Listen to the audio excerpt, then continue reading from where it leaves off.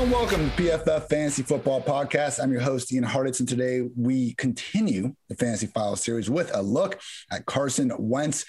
This trade kicked off almost the entire offseason. We had Stafford, Wentz, Darnold. So I know there were several, big name quarterbacks, even with the performance maybe hasn't matched the name in recent history, not pointing fingers at anyone in particular. But I just feel like with a lot of these going down pre-free agency, then we had free agency. Then we had the draft. And it's like, damn, Carson Wentz is on the Colts now. I mean, I think some people are probably going to have that realization in week one and be kind of spooked out by it. So we'll see what happens. And so far, if you didn't catch the perks on the deal, basically the Colts traded for Wentz in exchange for a 2021 third-round pick and a conditional 2022 second-round pick. That second-round pick will become a first-rounder if Wentz plays 75% of the snaps or 70%, and the team makes the playoffs. Gotta love the finite details of NFL contracts. But anyway, Colts are obviously making a gamble that they can get something closer to the 2017, 2019 version of Wentz as opposed to the guy we saw in 2020, because that was awful, people. That's no ifs, ands, or buts about it. Carson Wentz was objectively terrible last year. 36 out of 44 qualified quarterbacks in PFF passing grade, 23rd in big-time throw rate, 36 in turnover-worthy play rate, tied for 40th in yards per attempt, 39th in adjusted completion rate, and 42nd in QB rating. That's going to be a sheesh from me, everybody. But as we see with a lot of situations, one player usually isn't the entire cause for all the problems. And in Philly's case, I remember originally, I think I was writing a Jalen Hurts article and I started looking at the offensive line problems they had. And 3 separate times, I thought I was done listing all these. And apparently there were more. So if you figure out I'm missing someone here, I would not be surprised, but at least the ones I was able to track. Left tackle Andre Dillard missed the entire season with a biceps injury. Right guard Brandon Brooks missed the entire season with an Achilles injury. Maybe should have been a bigger red flag for all of us there. But left guard Isaac Seumalo missed 7 games with a knee injury. Jason Peters missed 8 games with a toe injury. Lane Johnson missed 9 games with an ankle injury. My goodness, people, that's a minor miracle that this was still PFF's 16th and 17th highest grade offensive line and pass and run blocking in Philly last season. So that is a positive for Jalen Hurts and his, hopeful fantasy QB1 campaign moving forward. So the O-line injuries sucked. Other people were getting hurt too. Travis freaking Fulgham was someone that easily was the best wide receiver on Philly last year. And I didn't even know who he was until he scored the game-winning touchdown against the 49ers. And I pride myself on knowing these depth charts all around. I could give you a pretty good ranking of the number 4 wide receivers across the entire NFL. Travis Fulgham took me by surprise. But with that said, we have Miles Sanders miss 4 games. Jalen Reagor missed 5 games. Dallas Goedert missed 5 games. Zach Ertz missed 5 games and looked like an absolute shell of himself in the games he did play. Alshon Jeffrey missed 9 games. Same note I made about Ertz with not looking good either. And Deshaun Jackson missed 11 games. Unfortunately, a yearly occurrence at this point. And even when some of these guys were healthy, they just sucked in general. No team posted a worse overall receiving grade than the Eagles last year. And we just saw some guys just finish so bad. There were 224 players, regardless of position, with at least 25 targets. Miles Sanders, John Hightower, Greg Ward, and Zach Ertz were all among the group's bottom 26 finishers in yards per route run. Wentz, he was only one of 6 quarterbacks with at least 30 drop passes, and he led the league with a 6.8% drop rate. It was bad sometimes, people. And the biggest example I found was the Ravens game. And look, there were certain spots with Wentz where it just seemed like he was almost trying to make up for an entire season's worth of disappointments in one play. The year started against Washington. He takes 8 or 9 sacks or whatever. And that one, tough loss. The Rams jumped up on him. They got a tie versus the Bengals. He started to play a little bit better, though, starting in that 49ers game. They were able to put up 29 points against the Steelers and 28 points against the Ravens. And then the wheels really fell off again after that. But I remember thinking in that Ravens game that maybe Wentz could put stuff back together because he hit John Hightower with this bomb about 50 yards downfield. Could have been a 95-yard touchdown touchdown. If the guy had caught it, instead it hit him in the chest and fell to the ground. That same game, he hit Miles Sanders in the hand for what should have been at least like a 25-yard touchdown. Unfortunately, that was dropped too. Again, I know that quarterbacks all around the league have drops, and I could, make these statements about having some touchdowns dropped about plenty of guys. Just realize for Wentz, it was like more of a problem than anybody else. And we have that, confirmed with that league high 6.8% drop rate that I mentioned before. So moving on to Indy now, I mean, it's going to help on the offensive line. That's for freaking sure. As long as they don't have this, as long as Carson Wentz isn't the one bringing over the bad luck NFL injury gods, as long as you can keep that voodoo away, I think they're going to be just fine. Last year, PFF ranked the Colts as having the best offensive line prior to the year, and they finished 7th. This year, only the Cleveland Browns are ahead of the Colts in our preseason offensive line rankings. Makes sense. Browns first team in PFF history to finish the year at the number 1 pass and run blocking offensive line. Not an indictment on the Colts. Number 2 is just fine, people. We know how loaded they are. The receiving room is a little bit different. I mean, we have Michael Pittman, who I like, but I talked about this on the podcast throughout the year. Way too many of his highlights just kind of came on uncovered crossers that Rivers was able to get him the ball. I'm still not super convinced he can be, a true like coverage shifting talent. We'll see though. He did have a great final game in the playoffs against the Bills. Certainly big and fast guys. You can usually find a room spot for him on the field. Paris Campbell has flashed in spurts, and he's just a perfect guy for Wentz. My guy Andrew Erickson was talking about Campbell being a prime late round pick, and he's not wrong. I mean, if there's going to be a receiver able to overcome another bad version of Wentz, it would be Campbell. I think the big stat coming out of Ohio State was he only caught like 1 ball all season that was thrown more than 20 yards downfield. I mean, they used him. He was the reason why Haskins was, breaking the Big Ten passing record and stuff like that. Sometimes, he had a 75-yard touchdown pass against Michigan that the ball traveled all of, 2 inches out of his hands to Campbell, who then proceeded to outrun the entire defense. So Paris Campbell, if God forbid the guy could ever stay healthy, would help this offense out a lot, but we shall see. Also have 31-year-old talent T.Y. Hilton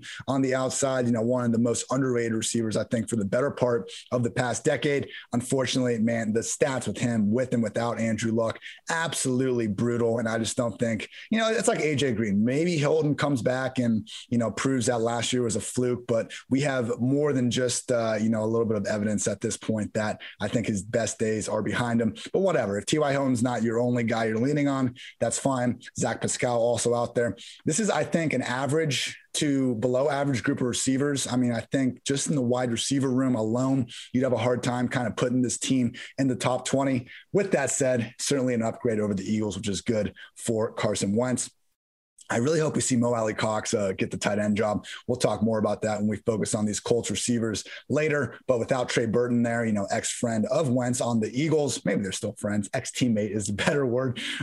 We got Jack Doyle, Mo Alley-Cox, and we'll see what happens there. So hardly a given that, we're going to see this massive upgrade around him. I will say, though, and this is a great stat courtesy of RotoWorld's and Established the Runs, Jack Miller, the Superbook and just Vegas odds are actually projecting the Colts quite highly. If you take their, just weekly over-unders and see who's expected to score the most points, the Colts come out as a top 4 highest scoring offense ahead of next year. And I do think the betting markets, it depends on what we're looking at. Prop markets, because, if you bet, be careful about anyone that just calls himself like a prop prophet or like a true, savant when it comes to like the prop market, because if you're actually good at nailing props, you get limited awfully quick, and most places usually have a limit anyway on how much you can bet. So it's something that's a lot easier to tout in your articles than I think it is to really accomplish in real life. But with that said, I do think there's a lot to be taken from more efficient markets like team totals, like spreads,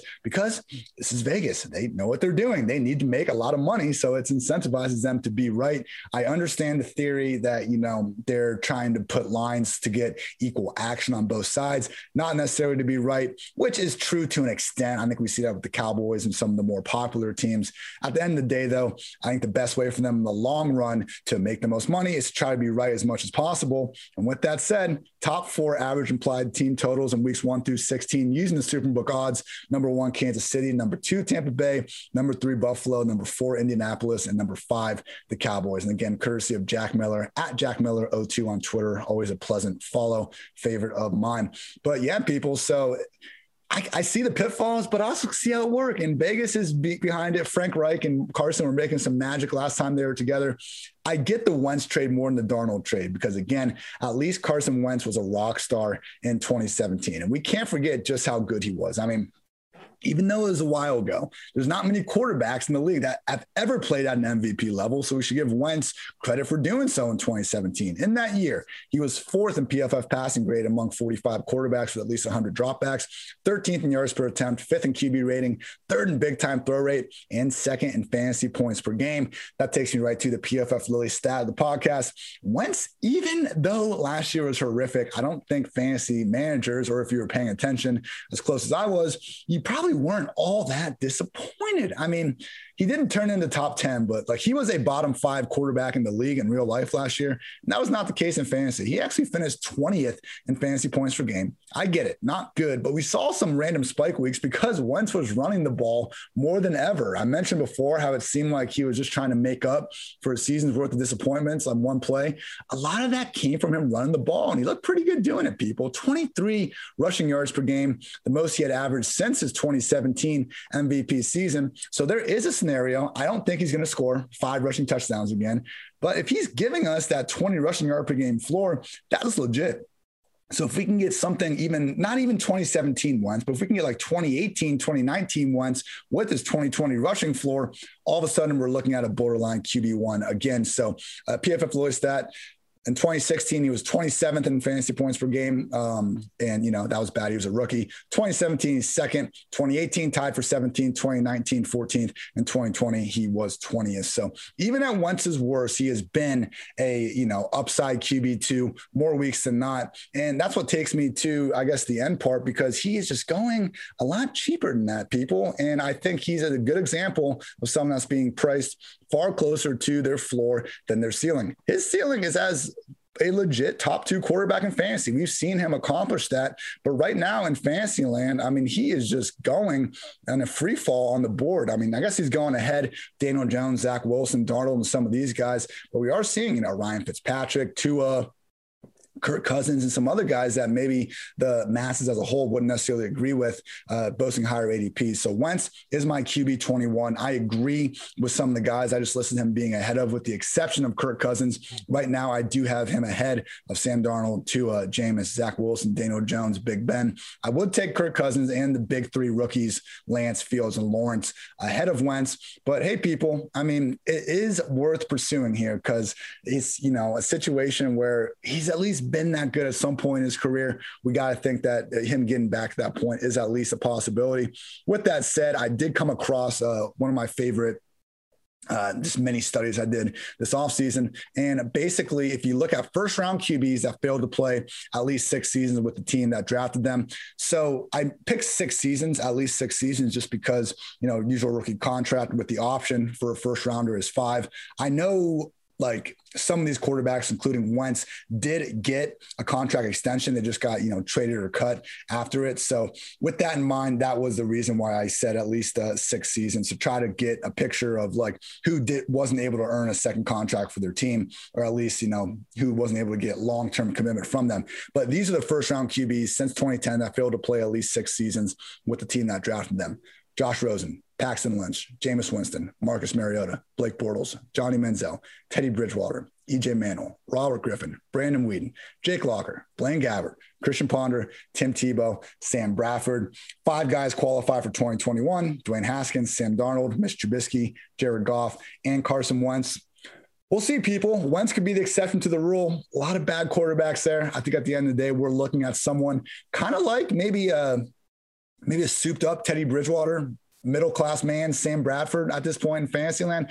Wentz needs to provide us with the rushing floor in order for him to get up to the fantasy heights we've wanted in the past. I'm not so convinced that's going to be readily available in Indy. I think they want Jonathan Taylor taking the ball a little bit more. We shall see. I will say that with Wentz, he's going QB 21. And what makes him, I guess, more appealing in best ball is the fact that all his receivers are like in the 40 range. I'm not sure who's going to emerge between Pittman, Hilton, and Campbell, but I put my money on Pittman and Campbell 1-2, and they are so cheap in fantasy land right now that like even if they don't rise to the top, they're still not going to kill your lineup because you can get them in the double-digit rounds in more drafts than not. So the Colts as a contrarian best ball stack I can get behind because they're just so cheap and you don't have to really sacrifice much in the upper rounds of the draft. I would probably refrain from getting Wentz. I would definitely refrain from getting Wentz in any single quarterback leagues and just wouldn't, go out of my way to get him in super flex formats. So, Wentz, not going to kill you if you're taking him in one of these later rounds. Just realize he has been more average to above average than world beater during the course of his career. And we know at his floor, which he did the last time we saw him, is awfully low. So hope you enjoyed that breakdown on Carson Wentz. And I invite you all to check out the rest of our PFF products, specifically our PFF College Football Preview Magazine. It's 600 plus pages of analysis, best returning players for all 130 teams, advanced scheme breakdowns, strength of schedule, win projections, and more. And that's available with any PFF College or PFF Edge subscription. Get it now for less than $8. And please, people, go check out our friends at Underdog Fantasy. Underdog's got everything, including season-long and playoff best ball. You can go to Underdog Fantasy and deposit $10 using promo code PFF and get a free PFF Edge annual subscription. That's promo code PFF. Draft now at Underdog Fantasy. Last thing I want to get off my chest, and I'm assuming I'm in the majority here, but yeah, free Sha'Carri Richardson. Like, how is this woman not getting to race over a little bit of weed? Come on. It's 2021, people. There are such more important things to worry about than if a freaking athlete has ingested marijuana in their system. Let's focus on actual performance-enhancing things. Just put this behind us. Maybe you're not a fan of marijuana. I'm not even telling you to change your mind on that. But I think you can admit that we have far bigger issues facing us as a society. So let's just move on from it. If you think it's dangerous and this gateway thing, well, then we should probably be pushing for cigarettes and alcohol to be illegal too. But I just think that, particularly in this case where you're trying to say that it's helping someone race, as long as she's not high for the race, which I don't even think that would help, but who the hell knows? I don't see the issue with it. We've seen the NFL, UFC, like all these organizations just seem to be finally realizing, that it's not something that we need to be worrying as much about. And I don't think the Olympic committee, when you kind of look back at some of their decisions over the years and overall, just competency, I'm not so convinced that they're the ones in the right. So